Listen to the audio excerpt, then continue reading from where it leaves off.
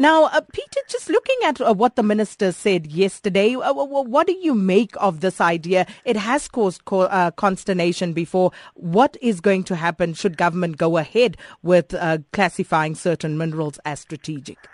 Boy, I really don't know, and that's the worldwide problem when we make these announcements, is nobody else really knows. And if you ask two or three people in government, you can get two or three different answers.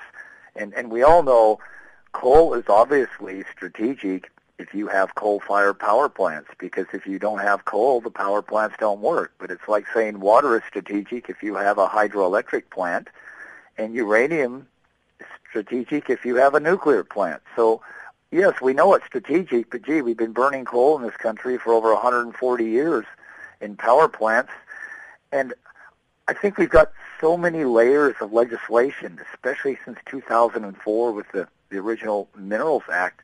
We just keep adding on these layers and layers, and it adds confusion and it adds complexity.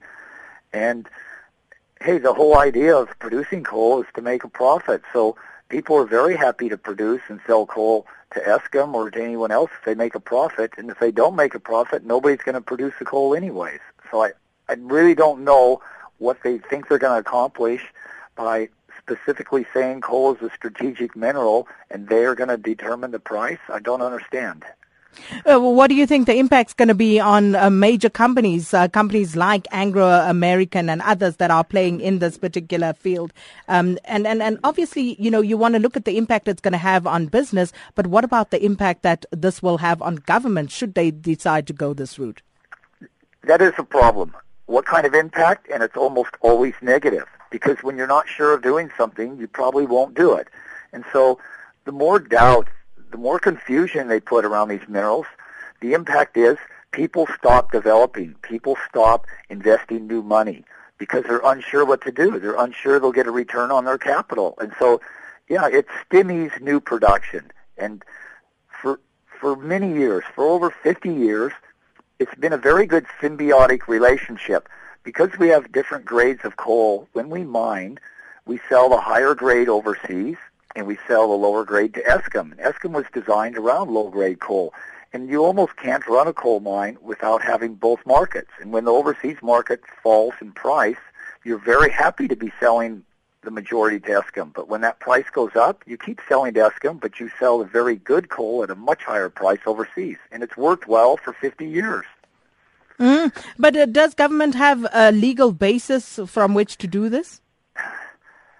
That's a good question, and that's why our minister pulled back the act. He says a lot of this can be challenged, that we've left too much discretion in there that we can all of a sudden tell people what they can sell, what price they can sell their coal for, and who they can sell it for. And he said this does open up a lot of issues. Is it even constitutionally correct? Can it be challenged in court? Can we be sued?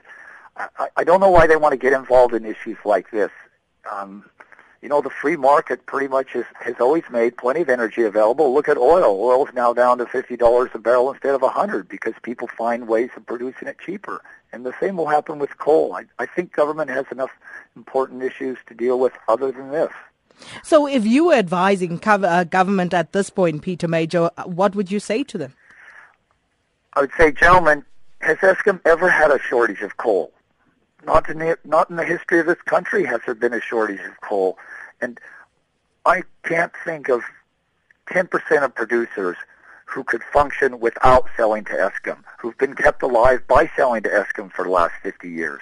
So I thought the arrangement was working pretty good. As I said, it was a symbiotic relationship. Both sides needed the other. So I think government is getting involved in too many issues that they don't need to, that have actually worked very well.